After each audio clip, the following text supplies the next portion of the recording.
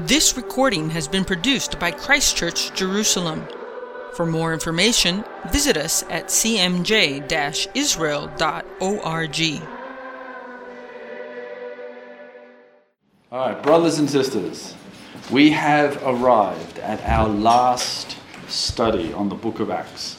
And the book of Acts, for those that are joining us fresh for the first time, then is often called the Acts of the Apostles, yet, as we have discovered, rarely actually mentions apostles. Most of the apostles are actually not mentioned, mainly only Peter, John, and Paul.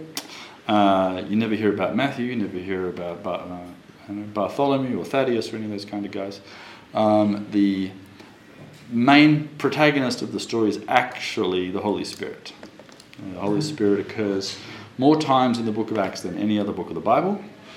The term the Holy Spirit only occurs 3 times in the Hebrew Bible, and each time was only with a possessive. King David says, "Please don't take your Holy Spirit from me." So the Holy Spirit was possessed by somebody else. It wasn't a indefinite or a definite article, meaning you didn't have the phrase, the Holy Spirit. You did have a spirit in the Bible. What's the spirit in the Bible in the Old Testament called? The Spirit of? Spirit of God. Spirit of God, Ruach Elohim. That occurs 94 times in the Bible. You think, wow, you've already got the term the Spirit of God, well defined, shows up in chapter 1, pondering over creation, as we're looking, thinking, wow, what's God going to do with all this stuff? I can't wait to get the ball rolling. And yet, by the time you get to the New Testament, we stop talking about the Spirit of God, and we've now got a new character that we describe, the Holy Spirit. Where does that come from? We then went on a journey describing from the Second Temple period how the Jewish people began to examine and ask questions of their text, of what they understood about God, how he interacted with the world, and discovered that in the Second Temple period, the term the Holy Spirit starts to appear in other books of the Bible. Other books that are not in our Bible, I should clarify. They are, however, in other people's Bibles.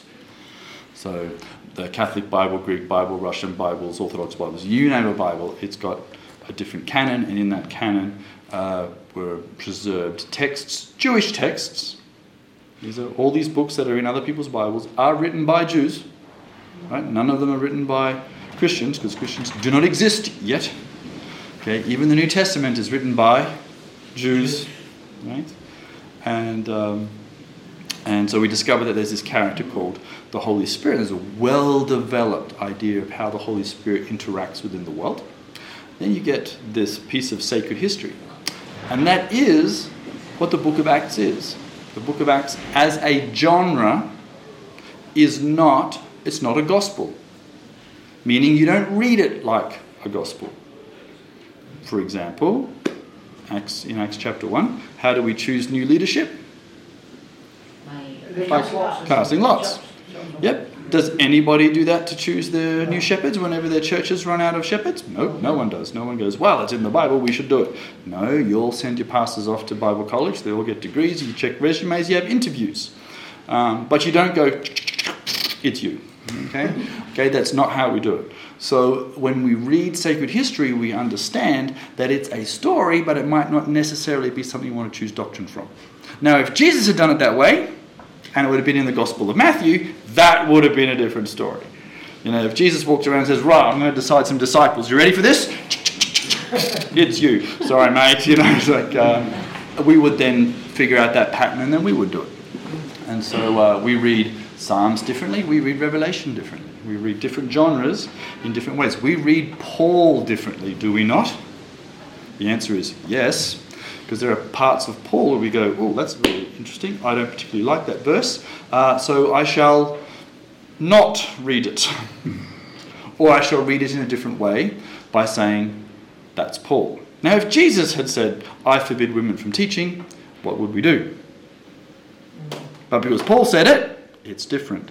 So when we get to the book of Acts, we have to remember it's sacred history as a genre.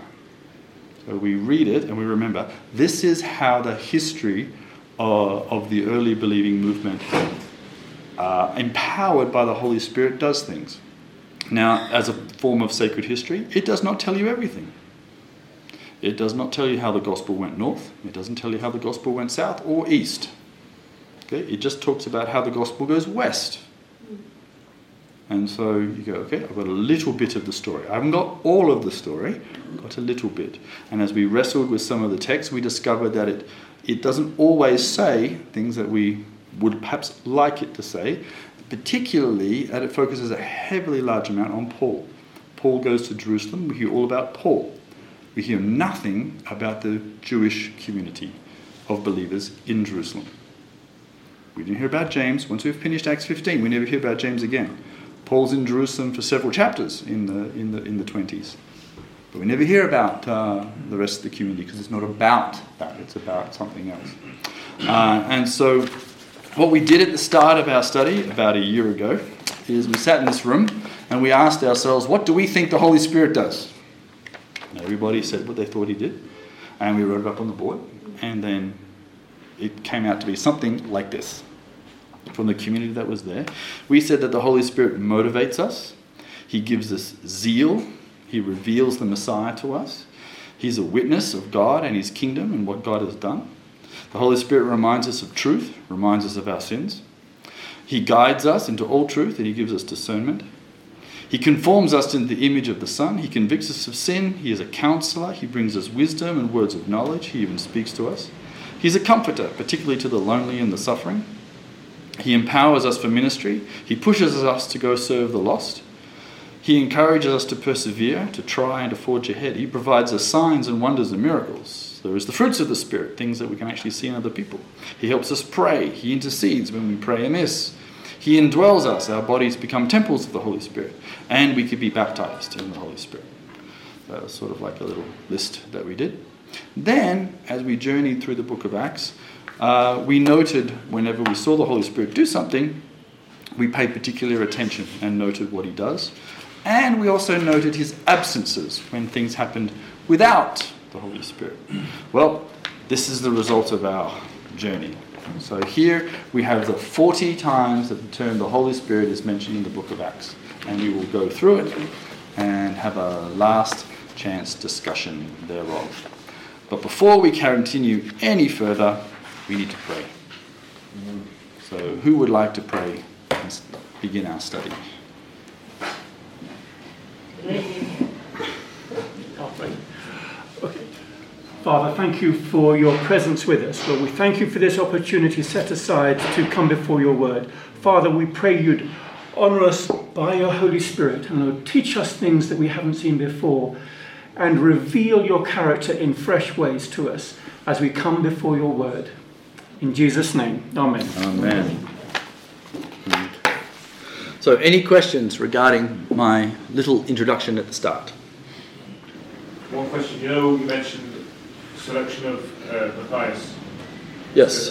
And that was by lots. Correct. You don't think that was pre-Pentecost? So because obviously Acts 30 talks about the Holy Spirit said, set apart Barnabas and Saul for work. Correct. So that was why work. But well, again, once the Holy Spirit formed at Pentecost, the whole selection was different anyway. Is that so? Okay. All right. That's a view. I'm actually going to disagree with it, but it's a view. Yes. My take on that, in Acts chapter 1, before the Pentecostal, Pentecost. So I think you were operating in the principle of Proverbs, where the casting of the lot is from the Lord. You know what I'm saying? Yep. So they haven't entered into the age of the new age of the Spirit. Understanding? So that's the way I see it. And I think you made an important point, really, that Jesus he was very selective in who he selected. Sure. And it's the same after Pentecost. Set apart Barnabas and Saul. Yep. For the apostolic, for the work. Mm-hmm. I'm fully agreeing with you, yeah.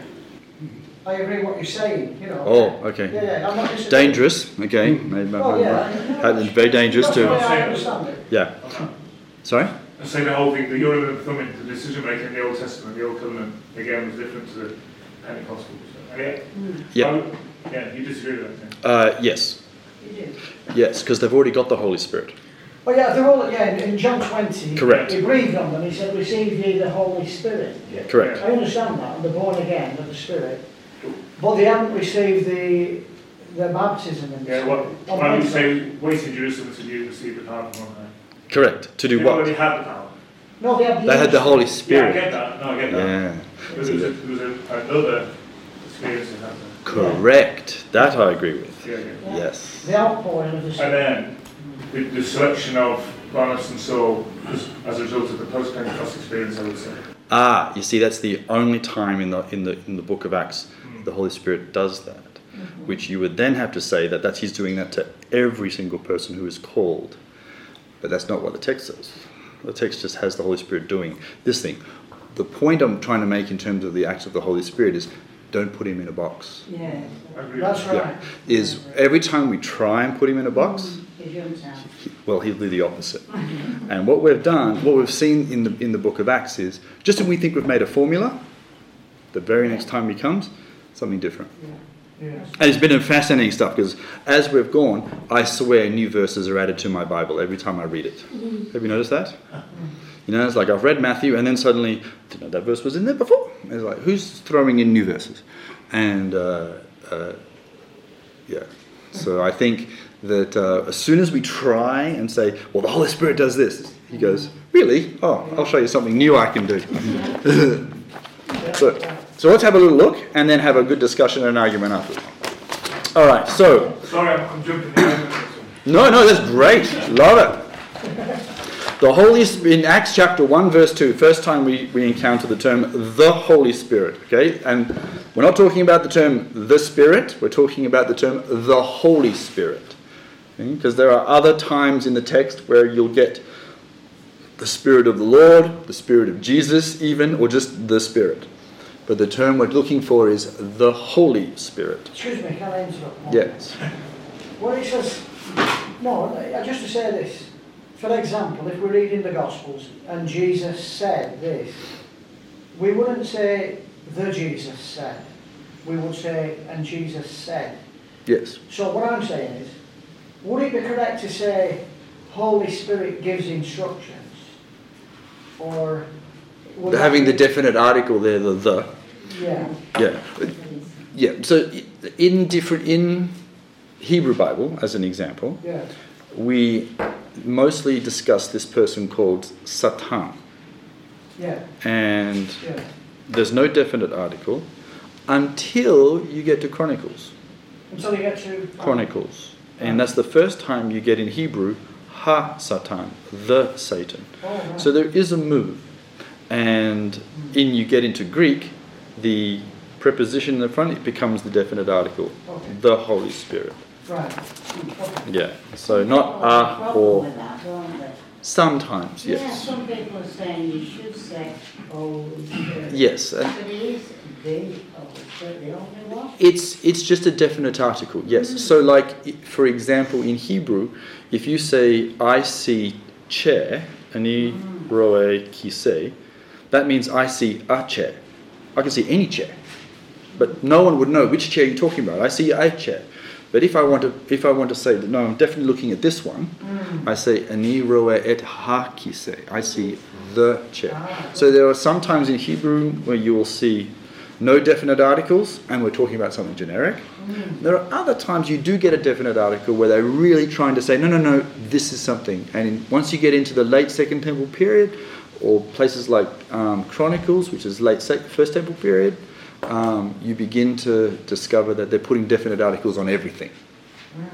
And so, trying to say, no, there is a thing called a Satan, and there is a thing called a Holy Spirit. There is very much a person. And what does he do? Like the Shekinah, Ha-Shekhinah, not just a Shekinah, the Shekinah.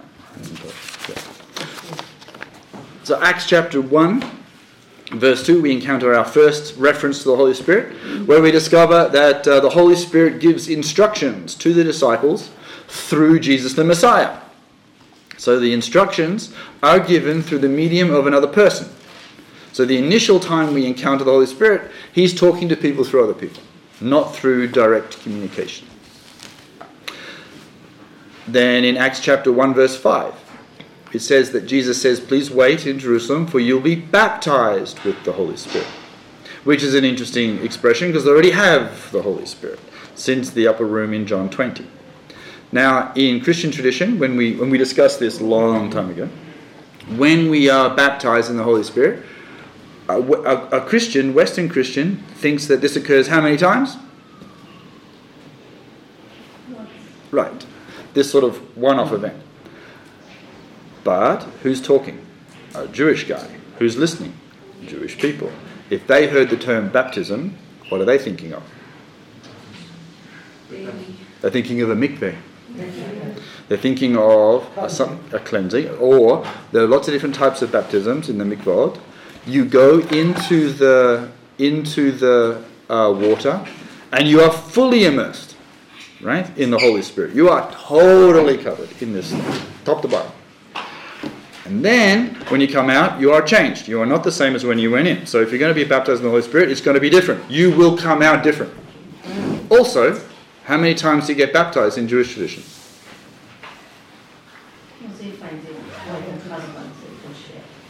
As many times as you like. So when someone's thinking or hearing, you can get baptized in the Holy Spirit. In the West, we think, that occurs once. But for Jewish people, how many times can you get baptized? Many times. And that's the reason why in the book of Acts, you'll see times when Paul, who's already been baptized, already has the Holy Spirit, it says he was full of the Holy Spirit. You mean he wasn't before? What happened now? There's some times when the Holy Spirit can come and fill you up. So you can have the Holy Spirit, and then you can be baptized in the Holy Spirit. And the blessing is, that can happen a lot. And wouldn't it be nice if that happens to us a lot? In fact, that is exactly what we want. Because sometimes we get tired, do we not? Sometimes we feel spent and it's like, oh my gosh, I'm tired now, Lord. I can't give any more. Even Jesus said, who took the power out of me? So, and what happens? We want to get not rebaptized, but want to be baptized. We want to be filled again. I want to be immersed again. So, which is a wonderful thing. So if you're Jewish and you heard this, you're like, oh, cool. Can't wait for that to happen. Even though I've already got the Holy Spirit. Can I have one simple statement on that? Just looking at Jesus, that he, of anybody, was born of the Spirit. Actually born of the Spirit. But the Spirit that was in him had to come upon him in power. Otherwise, his impact would have been just on his family. In the Jordan when it came down. Yep. Yeah, at the Jordan with John the Baptist. And later on in Acts, it'll say he ascended to heaven and received the Holy Spirit. You mean he didn't have him while he was on the planet? I'm sure he did, because he came at his baptism. He gets him again once he gets to heaven, and then he pours him out, it says. So just when you think you've got the Holy Spirit in a box, you read the text and you go, oh, no, I haven't. Yeah, he's too big for that. Yeah. So we can be baptized in the Holy Spirit, praise be to God, despite already having the Holy Spirit. And it's this fully immersion in Jewish tradition, and it is frequent. And that actually is a good thought. Acts 1 verse 8. Jesus says, the Holy Spirit will give you power. Oh, awesome. To do what? To be a witness for the kingdom. This power will not make you immortal, nor free from sickness or suffering. As we see our heroes time again in the book of Acts, full of the Holy Spirit, still suffer martyrdom. Full of the Holy Spirit, still suffer a shipwreck. Full of the Holy Spirit, still stuck in prison. Right? And so that's a comforting thought, that just because we are suffering does not mean that we are alone. It does not mean that the Holy Spirit is gone. It does not mean that we have done something wrong and that the Spirit has departed from us. In fact, it might be because we're doing something right. The new replacement apostle chosen without mention of the Holy Spirit via the casting of lots. Okay? So, Acts chapter 2 verse 4. The Holy Spirit, this is in Pentecost, comes upon males and females. Yes, in the upper room. Or actually it's not at the upper room. Where did we say it was? On the temple. Correct, because it says the house in Greek, which if you translate it in Hebrew would be Habait. Habait in Hebrew means the temple. And the Holy Spirit comes upon them, and this also includes Mary. Right, there you go. She would have been there too, walking around speaking in tongues, as promised by the prophet Joel, because this is what's quoted of by Peter, where Peter, in his defense as to what is happening, he says, this is the prophet Joel, where the Spirit of the Lord, there it's called the Spirit of the Lord. Okay, in our Acts 2 it's the Holy Spirit. But the Spirit of the Lord will be poured out on what? All flesh, which includes who? Non-believers as well. All flesh. And servants. And servants, rich, poor, Jews, Gentiles, males, females, old, young, Yeah. everybody.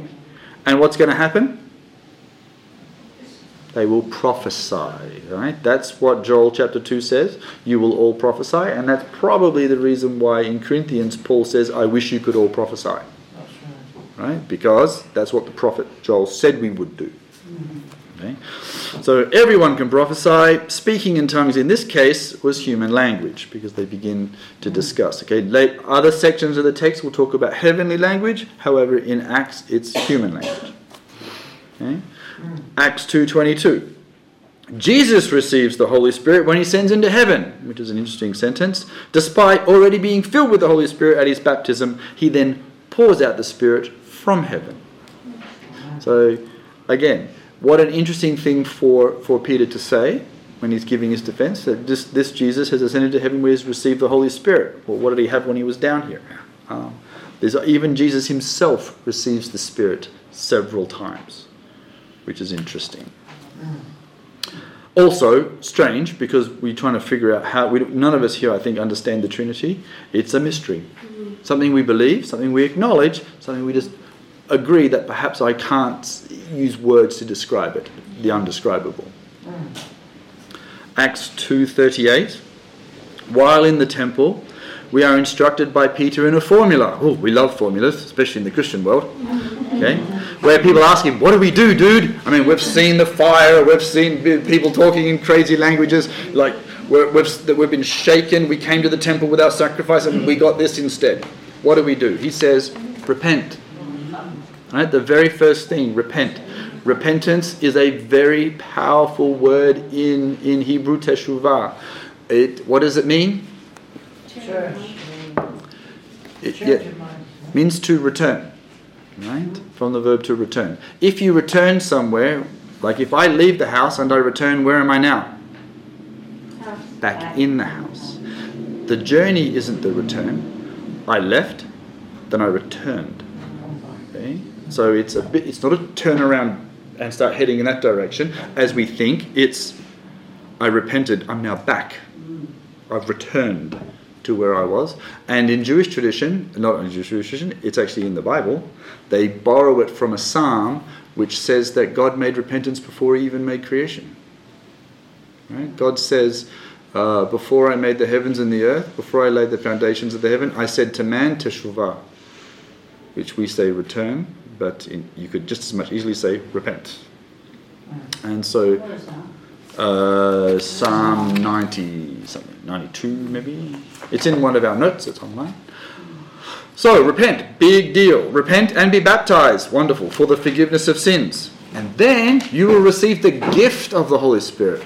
The Holy Spirit is a gift. You can't earn it, can't buy it, can't trade it for something. Okay, it's a gift. Great, doing well. Then we get to Acts 3, which does not mention the Spirit at all. But in that chapter we have a healing and a very powerful speech, but they're not attributed to the Spirit. Now, just because the Spirit is not mentioned, does that mean he is not acting? No. Correct. But it means that we can't say via a verse, the Holy Spirit did this. So we have to be careful on both hands. We can't attribute everything to the Holy Spirit. Neither can we attribute nothing. Be very careful. Okay? Some people run and they'll make the Holy Spirit basically do everything. Right? The Holy Spirit told me to put on socks this morning. Okay? As opposed to your feet got cold, so you put socks on. Perhaps the Holy Spirit did that, but I'm not 100% sure. However, you may heal someone. Did you do it by your own power? No, it was a gift. Who did it come by? So we have to be careful. But in Acts 3, We have some powerful stuff done by Peter and some healings. You know, the man as he's going into the temple. Silver and gold have I none, but in the name of Jesus, get up. Yeah, great. But the actual miracle is not attributed to the work of the Spirit. Acts 4 shows the Spirit up again. Acts 4 verse 8. Peter gets filled with the Holy Spirit. Note, he already has the Holy Spirit. From now, both John 20 and Acts 2. He gives a powerful speech, a witness to the people and to the Sanhedrin. Okay? In Acts 4 verse 25, Peter says, the Holy Spirit has spoken through King David in the Psalms, which are prayers. You pray the Psalms. What's important to note is that the Holy Spirit has already spoken. Yes? Think about that. He's saying the Holy Spirit has already talked to you. You've been praying his words. Right? We go, oh, the Holy Spirit's finally speaking. And Peter's like, he's already been speaking. He's been speaking in the Psalms. He spoke through King David. He's spoken through the prophets. In fact, that's going to be the last thing that we get in the book of Acts. Holy Spirit has spoken through the prophets. He's already been talking. He has never been silent. Acts 4 verse 31. The Holy Spirit again fills the believers. Many who have already filled the Holy Spirit. Okay, previously, that some of them, it was in Acts chapter 2, as more people get baptized, they get given the gift of the Holy Spirit. That's what Peter says. Now, in Acts 4:31, all the believers are filled again with the Holy Spirit, and he gives them courage, he gives them wisdom, and they witness in Jerusalem. Acts 5 verse 3 begins to bring a different side of the Holy Spirit than we had previously seen. So far, the first 4 chapters, the Holy Spirit's doing wonderful things. He is filling us. He is giving us power. We have some tongues. We have courage. We have witness. We discover he was never silent. He's actually been speaking even when I didn't notice. It even was coming out of my own mouth when I was praying my prayers. Now all of a sudden, we discover it is possible to lie to the Holy Spirit, which has grievous consequences. In this case, death. Oops. And it's interesting that does not Hebrews say, I am the same yesterday, today, and forever. So, that's a very powerful thing to think about. The Holy Spirit is not something you can just keep inside your pocket and bring out whenever you feel like it. Acts chapter 5 verse 9. The believers, these are believers who are doing this. Ananias and Sapphira are believers. They have been baptized in the Holy Spirit. They are selling their property to give to the poor and to the community, but they're keeping a bit of it. But they are doing so because they are part of the community. Believers can both lie and test the Spirit, we discover, which has serious consequences. In this case, death. And I'm not saying that just because someone turns around and dies, just that means that they did something about the Holy Spirit. Neither do we see people in our community dropping over dead every time they say something. Okay? So we have to be very careful. However, sacred history has recorded for us, and we have preserved it in our text, that there is a consequence to testing and or lying to the Holy Spirit. Ergo, should we do it? No. Okay, miracles are performed in Acts chapter 5, but there are no attribution mentioning the work of the Holy Spirit. So it just says that the disciples run around and do all kinds of miracles. Great, but it doesn't tell you who or how or what or even why. In Acts 5:32, Peter declares, this is very interesting, just because when I thought I had a formula, okay, repent, be baptized, get forgiven, get gift, right? That's my first formula. Now he turns around and he says, in the same spot, he's still talking on the temple, he declares the Holy Spirit be a witness of the kingdom, the resurrection, and is given to those who obey him. Ooh, hang on, you told me it was a gift. Now suddenly you're linking it to something I got to do. This was one of the verses that I had never seen before in my life, in the Bible. Now I'd read it before, and when I got to it, I was like, what? No, that doesn't... I understand it, and I understand why Peter would probably say it, But I'd never seen it before.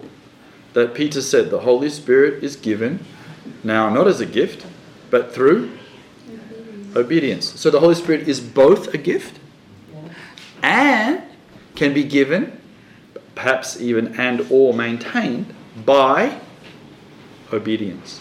And perhaps sometimes when we obey, we get an extra baptism of the Holy Spirit. I don't know. That's not what the text says. However, Peter does say the Holy Spirit is given to those who obey. So that should be a very good task for us. Who wants more of the Spirit? Okay, good. I think I should probably obey God. Okay. Of course, we can't grieve him when we disobey, can't we? Yes. At the same time, he's a gift. So we have this very interesting balance, which is actually a very Jewish thing to do. Okay? They always go, on one hand it's this, on the other hand it's that. Yeah. Okay? So, Is the context of that, though, where he's saying we must obey God rather than men? So it's the obedience side of it, what Peter's saying there. yep. So the Holy Spirit's given sometimes in situations, sometimes you won't know what to say, but the Holy Spirit will give you the words. It's almost like when you're in a situation like that of obedience in that, I believe the Holy Spirit steps in a new way sometimes. Correct. But you still actually have to do the action of obeying. Yeah. But I think it's specific. Yeah, it's interesting. It is. Because you have the Holy Spirit. You can be baptized in the Holy Spirit. Holy Spirit is a gift, and yet is also linked to your obedience.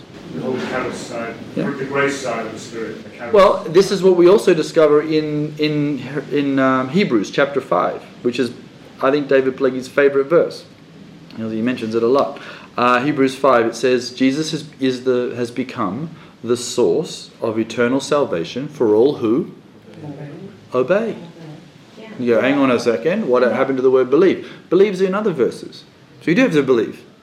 In the Also, context is what Jonathan just said. They were being forbidden to speak in the name of Jesus. So he said, what shall we do?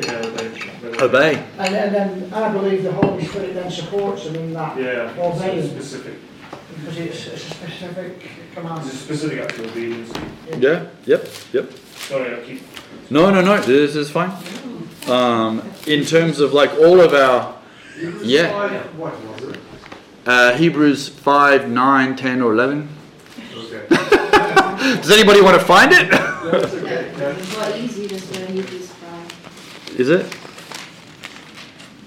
And once made perfect. He became the source of eternal salvation. Verse 9. Verse 9. Yeah, for all who obey. Yeah.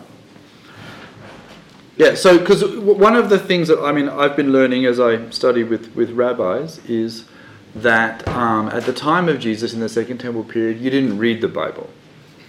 You didn't have a Bible. Right? You heard it. Somebody read it and everybody else heard. And so the words that you hear are and the sounds that they make are just as important as the words that are not there. So if somebody was sitting reading Hebrews out to the community, like just got a scroll of Hebrews, fresh off the press, fantastic. Anyone want to read it? Yes. Everyone gathers, one guy gets up and he begins to talk. And the Messiah has become the source of eternal salvation for all who, and most people's ears are expecting to hear, believe. I want to believe in the Messiah. But he comes out with, obey. And people would go, wait a second, can you read that again? Because I'm sure you misread it. Isn't it supposed to be believe? No, I'm pretty sure it's obey. Okay? And so that's where the learning comes. You're going to have to obey. What happened to have to believe? Well, you better believe to obey. And if you're starting to obey something, you better believe it. And if you do believe it, you better obey it too.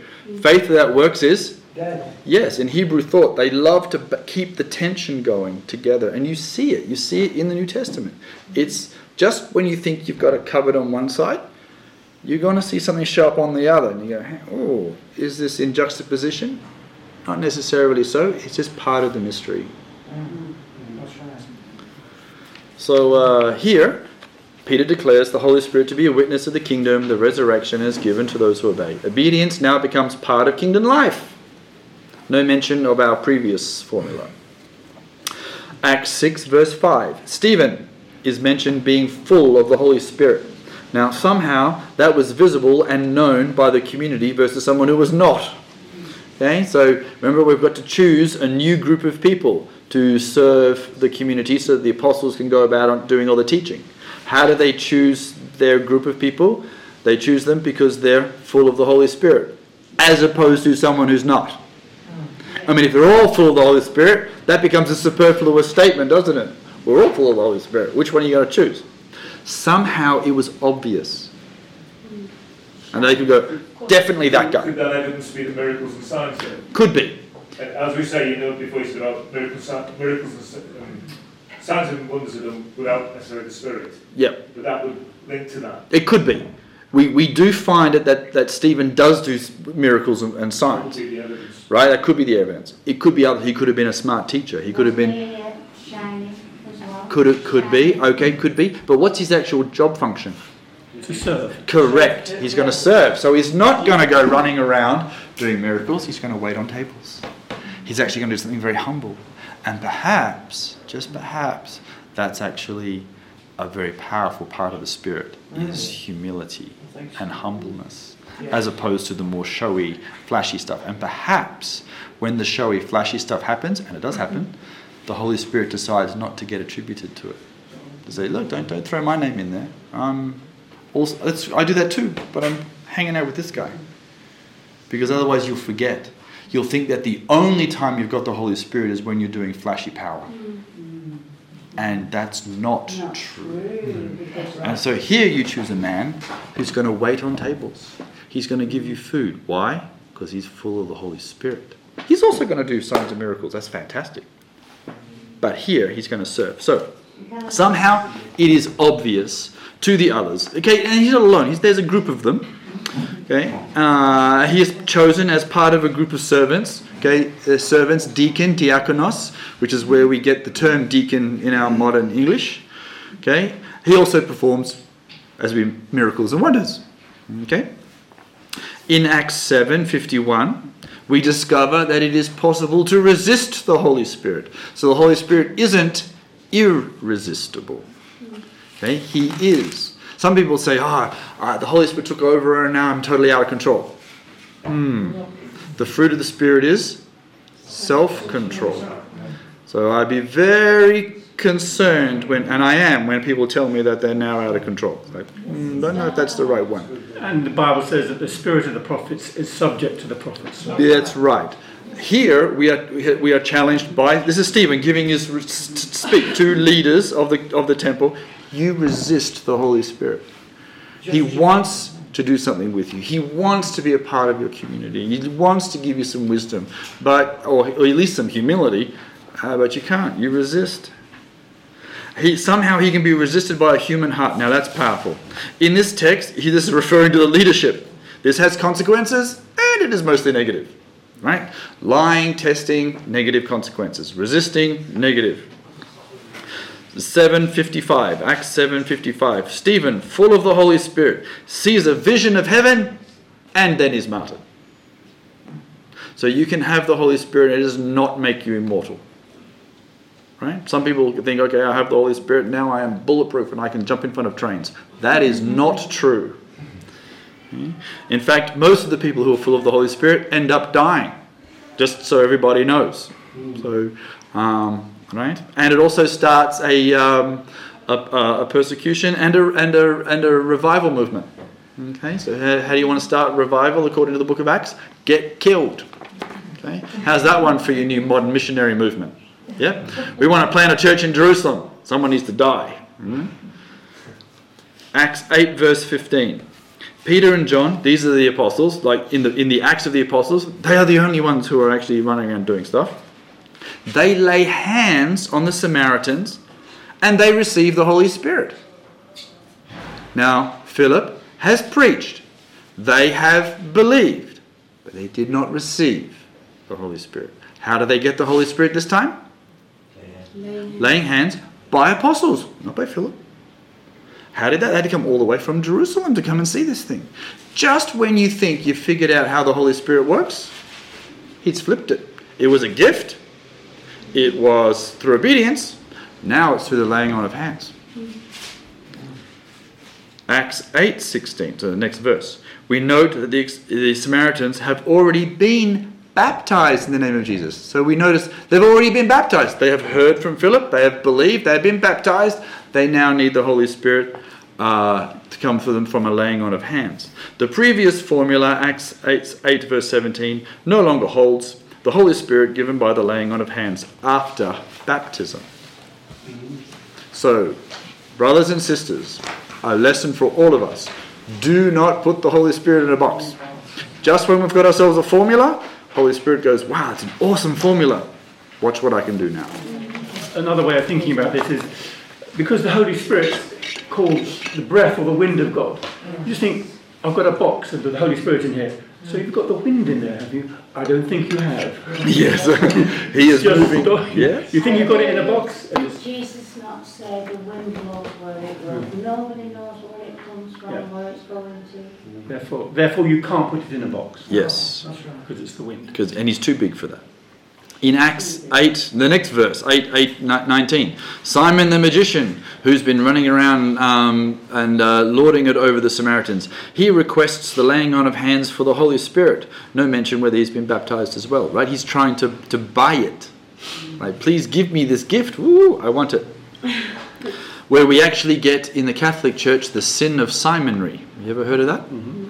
Okay, that's they actually have a sin where they get it from this verse where you try and buy a favor from God. They will say, no, that's a sin. You can't do that. Okay, and they even gave it a name, named after Simon the magician, from Acts 8:19. Acts 9:17. The Holy Spirit through Ananias heals Saul of blindness. Saul is filled with the Holy Spirit prior to baptism, then he is baptized. Okay, that's the way the text flows. He is healed, then he is filled with the Holy Spirit, and then he goes off to get baptized. So, sometimes you are baptized, and then you get the Spirit. Sometimes you are baptized, and then you need an apostle to lay hands on you, and then you get the Spirit. Sometimes you get the Holy Spirit, and then later on you show up and get baptized. Acts 9:31. The Holy Spirit strengthens, encourages the church, which is now currently made up of Jews and Samaritans. Okay, so the community is growing, not just for Jewish people, but now also Samaritans, in Judea, Galilee, and Samaria. Acts 10:38. Peter, as part of his speech to Cornelius, notes that the Messiah was anointed by the Holy Spirit with power for healing and defeating the devil. Okay, this is a watershed moment in the history of the church. We have Jews going to be with Gentiles for the very first time. Okay. Acts 10:44. The Gentiles hear the gospel. Faith comes by hearing, says Paul. That's Romans 10. And the Holy Spirit comes upon them. Right? Acts 10:45. The Holy Spirit is again called a gift. Speaking in tongues again occurs in human languages, this time by Gentiles. Right? You've got Peter and his group of Jewish people going, oh my gosh, look what's going on. This happened to us in Jerusalem. Now it's happening to these guys. Okay? And they're sitting there stunned at what's actually happened. Have these guys been baptized yet? No. Acts 10:47. The Holy Spirit given as a gift before baptism to Gentiles. Once again, change in the formula. In fact, probably we should just kick the formula out. Okay? But so, sometimes you have repent, believe, you get forgiven, believe, be baptized, get gift. Sometimes maintain gift through Holy Spirit, through obedience. You can be baptized as many times as you like, frequently. We should all want it. Sometimes he comes prior to baptism. Acts 11:15. Peter defends his actions of entering a Gentile home and eating with Gentiles. Now, isn't that interesting? Jerusalem summons Peter there, and they don't say, hey, we heard all this amazing stuff about the Holy Spirit and Gentiles. They actually say, is it true that you went and ate with Gentiles in their house? That's their big deal. That's their question. Right? They're full of the Holy Spirit. Just because you're full of the Holy Spirit doesn't mean, you're infallible. Okay? That's right. It took Peter, he had to have a vision from heaven to get him to go to a Gentile. And an angel of the Lord spoke to Cornelius and said, go summon Peter. He's got something interesting to tell you. Angels can talk to humans, but what do angels not talk to humans about? Salvation. They don't talk about the gospel. Nope. The angel could easily have told Cornelius, "Hi Cornelius, we've been hearing you pray, and in heaven, I'm here to tell you the good news about Jesus." Angels never do that. Angels always say, "You need to talk to that human." They make the arrangement, but they themselves don't, for whatever reason, are not the partakers of the gospel. Whose job is that? Our job. And we don't do it alone. Who do we do it with? Oh, the Holy Spirit. Okay. All right. So we have crossed the Rubicon of social boundaries. Okay. He notes that when he spoke about the gospel, the Holy Spirit fell on the Gentiles. Acts 11:16. Peter continues to inform Jewish believers that Gentiles too are being baptized in the Holy Spirit. Previously, baptism had only been a Jewish practice. Right, who went into the mikveh? Jews. Gentiles never did, unless they were becoming Jews. Now all of a sudden, they're saying, no, baptism is given to them. Okay? We have crossed the Rubicon. The Gentiles are now getting it. Acts 11:24. The church in Antioch starts from nameless Jewish believers from Cyprus and Cyrene. Okay? We are not told who starts that church. Just who's there. The community is both Jews and Gentiles. Okay? Paul doesn't start the Gentile mission. It's Peter in Acts 10 and then some nameless dudes in Acts 11. Jerusalem appoints Barnabas. He is also noted as full of the Holy Spirit. So somehow, this is obvious. Who collects Saul to assist him. Okay? One of Barnabas decides, okay, I'm going to go lead the church in Antioch. I'm Jerusalem's appointment, but I'm not going to do this by myself. I'm going to find Saul. Acts 12 describes persecution of the believers in Jerusalem and the martyrdom of James the Apostle. There is an angelic rescue of Peter from prison, but no mention of the Holy Spirit. Acts 13:2. The Holy Spirit can speak, not described how he does it, and he calls Barnabas and Saul to be set apart for work. Right? The concept is worship. The community is worshipping, then the Holy Spirit speaks. Now, previously he had spoken through psalms and prayers. He had spoken, but he had spoken through prophets. He had spoken through Jesus. He had spoken through the text. Now suddenly it's potentially a verbal voice. Doesn't exactly say how. I mean, he could have done it through a prophet, but the actual text says the Holy Spirit said. Would that not be implied in the text by among the prophets? Like you just said, could be. Could have been a prophet. They stood up and said, yeah. So it could have been. Okay. Not 100% sure, but it looks like it could have been that. Acts 13 verse 4. The Holy Spirit sends the companions out from Antioch. Okay, it says the Holy Spirit sent. Okay, great. Acts 13:9. Saul is filled with the Holy Spirit and blinds, not heals, the magician. The Holy Spirit can come in the face of evil and is not always running around healing. Sometimes the Holy Spirit does the reverse. So we, again, don't put him in a box. Okay? Right? So Paul's already got the Spirit. He's been baptized. He's got the Holy Spirit. Now he's full of the Holy Spirit. And his first action is a blindness, not a healing. Which is interesting. Acts 13:52. The Holy Spirit brings joy to the disciples. In this case, now it's Jews and Gentiles.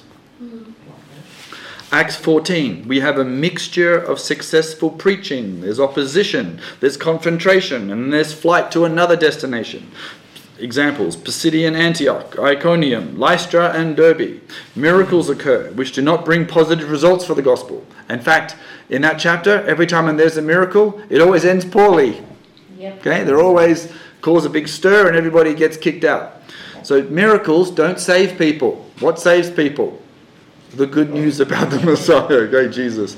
Sometimes a miracle, we love miracles, but don't look for the miracle to be the thing. Like, if people would only see a miracle, they'll believe. Actually, in the book of Acts, it's the opposite. We see a miracle, A, they deny it, B, they try and crush it up, and C, they try and kill the guy who did the miracle. So, not actually working. The Great Commission says, and these signs shall follow those that believe. And if you turn around and look at them, you'll fall over. Yeah. Yes, I like that. I'm glad that's recorded. Yes, they will. Signs accompany the preaching of the gospel as well. Yes, but they don't often go before. Accompany the preaching of the gospel, preaching. Yeah. Yes. And in this case, they don't have as a positive effect as you might think. But in this chapter 8, Acts 14, there's no mention of the work of the Holy Spirit. These things occur, but there's no attribution to the Spirit. Acts 15, verse 8, the Holy Spirit is a sign that the Gentiles are accepted as brethren into the kingdom. That was a big deal, because the term brethren, adelpheu, brother, achi, achim, had only ever been used as Jews. Jews talking to Jews. Gentiles were something else. Now suddenly that barrier had been separated, and they were brothers. They are part. We, as Gentiles, are brothers with our Jewish brothers. That is a nice thought. Acts 15:28. The Holy Spirit is attributed as agreeing to a decision by the Jerusalem Council. It seemed good to us and the Holy Spirit, right? Humans and the Holy Spirit can work together in the decision-making process. That's an interesting thought. In Acts 16, the Holy Spirit seems to be interchangeable with the term the Spirit of Jesus, which, very rare term, and it forbids the companions to entering a region for mission. Now, isn't that interesting? Normally be like, oh, I'm going to go out and I'm going to preach the gospel here. And he says, no. You're like, what? What do you mean no? I mean, who says no? Okay. People are baptized and the community grows without the mention of the Spirit and his activity, apart from don't go there. Okay. Acts 17. We find a successful mission experience in several cities. This is Thessalonica, Berea and Athens, which are started from studies in the scriptures. They walk into a town and Paul goes into a synagogue and he studies with the scriptures. He doesn't do a miracle. And guess what happens? There's no mention of miracles or dynamic speeches, nor the work of the Holy Spirit, yet the humble approach seems the most successful. Now, isn't that interesting? Sometimes we look at the dynamic missionary and we think, oh, it's wonderful. But the quiet guy, he went, he wrestled with the scriptures, and people came to faith. And they started a community of which many still exist. We can all know that there are some very powerful speakers who do amazing tent crusades, we're not going to mention any names, and lots of people run to the altar, and yet we go back to those cities several years later and discover that very few of them have maintained the faith. However, the little known lady who showed up and faithfully started a Bible study in her home, gathered a small group of people, and then 10 years later, they're still there. Perhaps the humble approach is where the Holy Spirit's actually sitting. Okay, Acts 18. Paul and the companions spend 2 years in Corinth. New characters are introduced: Priscilla, Aquila, Apollos. Discussion about the baptism of John, but no mention of the Holy Spirit. Might have been a good time to talk about the baptism of the Holy Spirit, but that's not actually what you get in the text. Doesn't mean they didn't talk about him, just means the text isn't mentioning that phrase. So in Acts 16, you don't get a lot. Yet you have 2 years in Corinth with not a lot said about what's actually occurring. Acts 19, in verse 2, the Holy Spirit is actually mentioned 2 times in this verse in a discussion to the Ephesians about the baptism of John. So here we do get it, but in the context of Ephesians. Although the text says of receiving the Spirit upon believing, people can have a knowledge of the Messiah without the Holy Spirit. Right? These people say, oh no, we know about the Messiah. We were baptized into John. He never told us about the Holy Spirit at all. So they come along and say, well, there is a Holy Spirit and you probably should be baptized in him. And so they do. Acts 19 verse 6, this Ephesians receive the Holy Spirit after the laying on of hands. Okay? They speak in tongues, but it is not described which tongues. Okay, so it could have been a human tongue. It just says, okay, no, there isn't another human that says, oh, I hear him in my language. And they prophesy. Okay, the text deliberately says they do that, which is what is in the prophet Joel. So we expect that event to be occurring. Success and growth of the church produces opposition. The Holy Spirit does not stop opposition from happening, rather supports the oppressed to endure. Okay, so just because you have bad things happening to you doesn't mean you're doing things wrong. Acts 20 verse 28. Paul encourages the elders of the community, declaring that the Holy Spirit has created them as shepherds to shepherd the flock. the Holy Spirit appoints overseers, in episkopos in Greek, what we call bishops today. Okay, what then should our relationship be to our appointed overseers?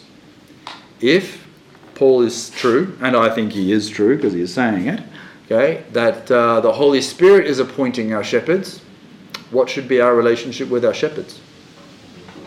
Think about that. Okay. Sometimes it's very easy to go, oh, I don't like that guy, or I don't like this. Hang on a second. He's appointed by the Holy Spirit. Be very careful. Okay. Hebrews 13 again, obey your leaders. Yep. Give an account. Yes, because if the Holy Spirit is the one saying, look, this is going to be my shepherd for this community, and I want to really work through this guy, and if the Holy Spirit can work through obedience, perhaps there should be this relationship. I'm not sure. We have to be careful, okay? But for here, Paul he's encouraging the elders of the community, saying, brothers, he's telling them, you better be careful, and James also mentions it. If you are an elder, you're going to get judged a bit harsher, because you're appointed by the Holy Spirit. So guard this. Be careful. Okay? This is who's. I'm wanting to look after my community. Acts 21 verse 11, the Holy Spirit speaks through the prophet Agabus. Okay, so perhaps this is how the Holy Spirit actually does his speaking, which begs the question, why not simply speak to Paul directly or in a vision? Okay, but sometimes the Holy Spirit actually likes to talk to a human through. Who is Agabus? Sorry. We have no clue. Who did you talk? You talk? Yeah, he comes up twice, and he's a prophet that clearly has. He's demonstrative in the way he conveys his message. Is this biblical? Is this scriptural? It's in Acts. Yeah, it's in Acts. He prophesied a famine in the land, and it happened. And where would we find all this? Acts 21. Okay. But also on this occasion, he's saying to Paul, the person whose belt this belongs to, and he wraps it around his own arms. This is how this man is going to be tied up and bound. And it was a dramatic warning for Paul to be aware of what was ahead. And Paul kind of knew what was ahead anyway. So are we talking about a name of someone? Agabus is his name, yes. And was he a name for anything else? No, he appears twice in the scriptures. We don't know much about He's a real person. He's a real person. He's a real person. And I think he must have been renowned for being the kind of prophet that just didn't say warm and comforting words, but he told it how it was, and he was entrusted with deep insight into situations. Yeah, absolutely. That's how we don't have a lot of information on it, but he seems to stand alone as an individual prophet. In other words, when it says the Lord has appointed apostles and prophets, he would have been a prophet, recognised as such. That's why I'm interested. The one of the untruths is that both in the Jewish world and in the Christian world, mainly because we're borrowing it from the Jewish world, is that there was a phrase, because it occurs in the Talmud, that prophecy had ceased in the Second Temple period. Yeah. That's actually not true. Yeah, that's actually just not true. There are many books which are in other people's Bibles that mention angelic visions, prophecies, prophets, and in the New Testament as well. When Jesus is a small baby and he goes into the temple, he goes to Anna the prophetess. So she obviously, and she's been there for 90 years. So for 90 years prior to Jesus, there's been a prophet in the temple. And she probably was not the only one. Agabus is a prophet. Other prophets occur that in Acts that are unnamed. Silas is a prophet. When they have a discussion and Barnabas goes off with Mark, it says Paul takes Silas, and Silas was a prophet. So of course, it's nice to have a prophet around. However, Silas never says anything, which I always find amazing. It's like, you just told me that guy's a prophet, and then never tell me anything he said. So either he wasn't a very good one, or whatever he said was not recorded. Do we understand the purpose, because I don't, regarding this? Because, yes, the Holy Spirit is speaking through the prophet Agabus, and he warns Paul what's going to happen to him if he goes up to Jerusalem. So he is warning him, but Paul... Goes anyway. He goes there anyway. But why would...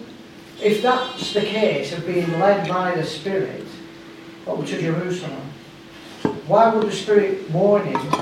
Oh, well, I know. Maybe I'm understanding a bit better now. He's warning him, but Paul don't want... He's going to go anyway. Yeah. Is it just to prepare him? I don't know. It's a good question. What do you think, guys? You understand me though, because I've often wondered about this particular instance. So anyway, I think maybe it means that... Is prophecy something that you're instructed not to do? Right. Or is prophecy something that you're instructed to do? Or is prophecy something else? Or perhaps it's all of the above? There are different types of prophets even in the Hebrew Bible. There's literary prophet. There's the guy that writes stuff. Yeah. Right? And then there's these other things called prophets, and they don't say anything.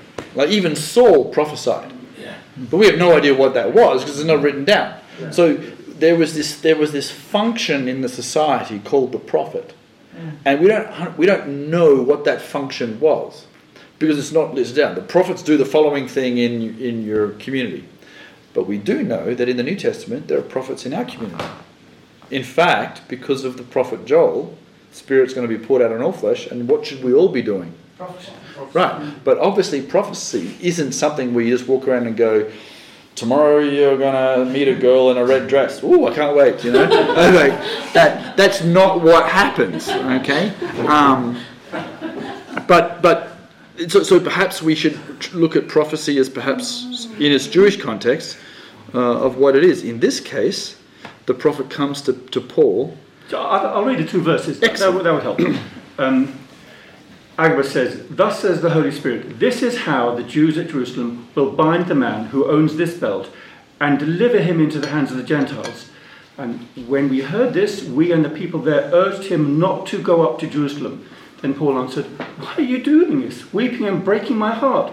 For I am ready not only to be imprisoned, but even to die in Jerusalem for the name of the Lord Jesus." I think what's going on here is that the Lord is making really clear to Paul what's up ahead. It's going to be really difficult. And he could take another course, and it wouldn't be sin. So it's going to be okay. If you kind of take another course, I'm still with you. But just to know this is what's going to happen. And Paul had faced all sorts of difficulty. In fact, he's preparing it. Yes, he's preparing it. And he faced beating, stoning, and shipwreck, and all sorts of things. Yeah. And Paul was going up to Jerusalem, a bit analogous to the way that Jesus, with resolution, faced his journey to Jerusalem with his disciples. He knew what was going to happen. So I think Paul is partly getting inspiration from what Jesus did, the way Jesus did, and he was not going to be turned away from it. And maybe Paul's attitude was the right one, whereas the others were could have been a distraction to him. Yeah, I mean, they were giving him the opportunity to decline without it being a sin. There would have been, whether Paul had gone up to Jerusalem or not, no sin would have been involved. No. You're being given the warning. If you do this, this is what happens. Right. Okay. It's not the same sort of thing when Yeshua says to the disciples, "Who do men say I am?" And Peter says, "You are, the Messiah, the Son of God." And then the very next minute, he's saying to them, "I will go with you anywhere." And he says, "Get behind me, Satan." No, she tries to prevent That's false information. Yeah, you won't die. You won't do any of that kind of stuff. Yeah. But he just thought it seems that one person's giving what they consider to be good advice. Well, in Peter's case, he was definitely wrong. It turns out to be not so good after all. The person does their own thing anyway. And sometimes when God doesn't make it, for example, if one season is ending and you're going to another season, like, Lord, what is happening? Show me. And he doesn't. In this case, I'm glad he doesn't. Because I don't know if I would do what Paul did, I would go opposite, Yes. Paul has some very interesting visions in Acts. My favourite is when he's in prison. Jesus comes to him and says, "You've been a witness for me in Jerusalem. You'll be a witness for me in Rome." And then promptly leaves. And you go, "Ooh, awesome." But what Jesus didn't tell Paul is it's going to take another 2 years, another shipwreck, snake bites, and all kinds of stuff. Yeah, that bit was not said. It's interesting saying again about when they couldn't go into Asia, the Holy Spirit stopped them going in. Yeah. I think, I've heard of, why you stopped me? Then he goes to Macedonia. Yeah. You end up in prison. Yes, I know. Yeah, that's right. Yeah. You mean you didn't send me there because of this? Yeah. Meanwhile, there's this guy with a big spear going, "I wish he'd come here." It's the whole obedience thing. Yeah, that's right. This obedience bit, which also links into having or not having or hearing from or possessing the Spirit of God. You see, what you just said, I think that connects, regarding Peter. 1 minute the Lord commends him, "Blessed art thou, Simon," and so on. Then he rebukes him, he says, "Get thee behind me, Satan." Yes. So, really, it just shows you how Peter, the apostle, just like us, he needs to repent from that. This must never happen to you, Lord, to realise this has to happen to him. Yeah. I think it's the difference between operating in the flesh and operating in the Spirit. Yeah. We get the revelation of Jesus, who's operating from the revelation of the Holy Spirit, or the revelation of who Jesus was. That's right. But then the human aspect of, I don't need to die. Hang on a minute, I don't need to do that. Yeah, that's right. Just found the Messiah. Why letting him go? Yeah. That's right. Alright, so just finishing it up. So from Acts 21, we then have 6 chapters without a single reference to the person, work, or attribution of the Holy Spirit. This includes Paul's arrest, trials, journey from Caesarea to Rome, and a shipwreck on Malta. So you have all of these events. You have angelic visions. You have Jesus showing up and talking. You have all kinds of stuff. But there's no mention of, well, the Holy Spirit did this, and the Holy Spirit encouraged him, and you don't get it. Now, just because sometimes in our life, sometimes it might seem a little dearth of the Holy Spirit, that doesn't mean he's not there, does it? It even happens to our heroes.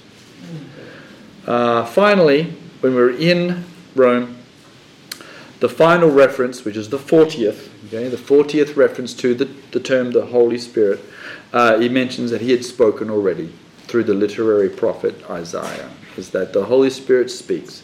He has spoken through literary prophets, he has spoken through humans, he has spoken through Jesus, he spoke through prayers, and he spoke through prophets, and in some cases just spoke. And the final reference is taking it back to he's also spoken through the literary prophet. So there you go. There's a cross section. Just when you thought you had the Holy Spirit in a box, nope. He goes all over the place. He is in control. He is working stuff out. Not always clear, but it's working. There are negative things. The Holy Spirit doesn't always heal. It's not always your cuddle bunny. Sometimes you can test, resist, lie, and has consequences. Sometimes he is a gift, and sometimes you have to obey. Sometimes he's not there, and sometimes he's speaking loud and clear. Sometimes he's doing it through a friend. Sometimes he's doing it through your book. Some people say, does the Lord still speak? Yes. Start praying. He'll talk through it. He might talk through a friend. He might talk through a dream, but he's definitely not quiet because he's still talking to this day.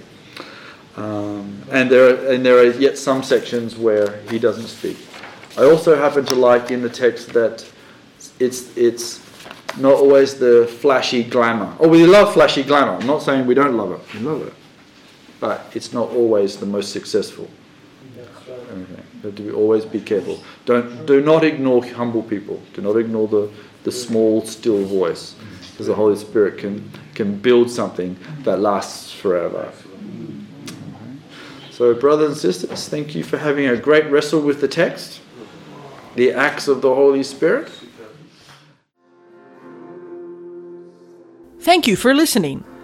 If you've been blessed by this teaching, let us know by leaving a comment on our Facebook page, on SoundCloud, or by leaving a review in Apple Podcasts.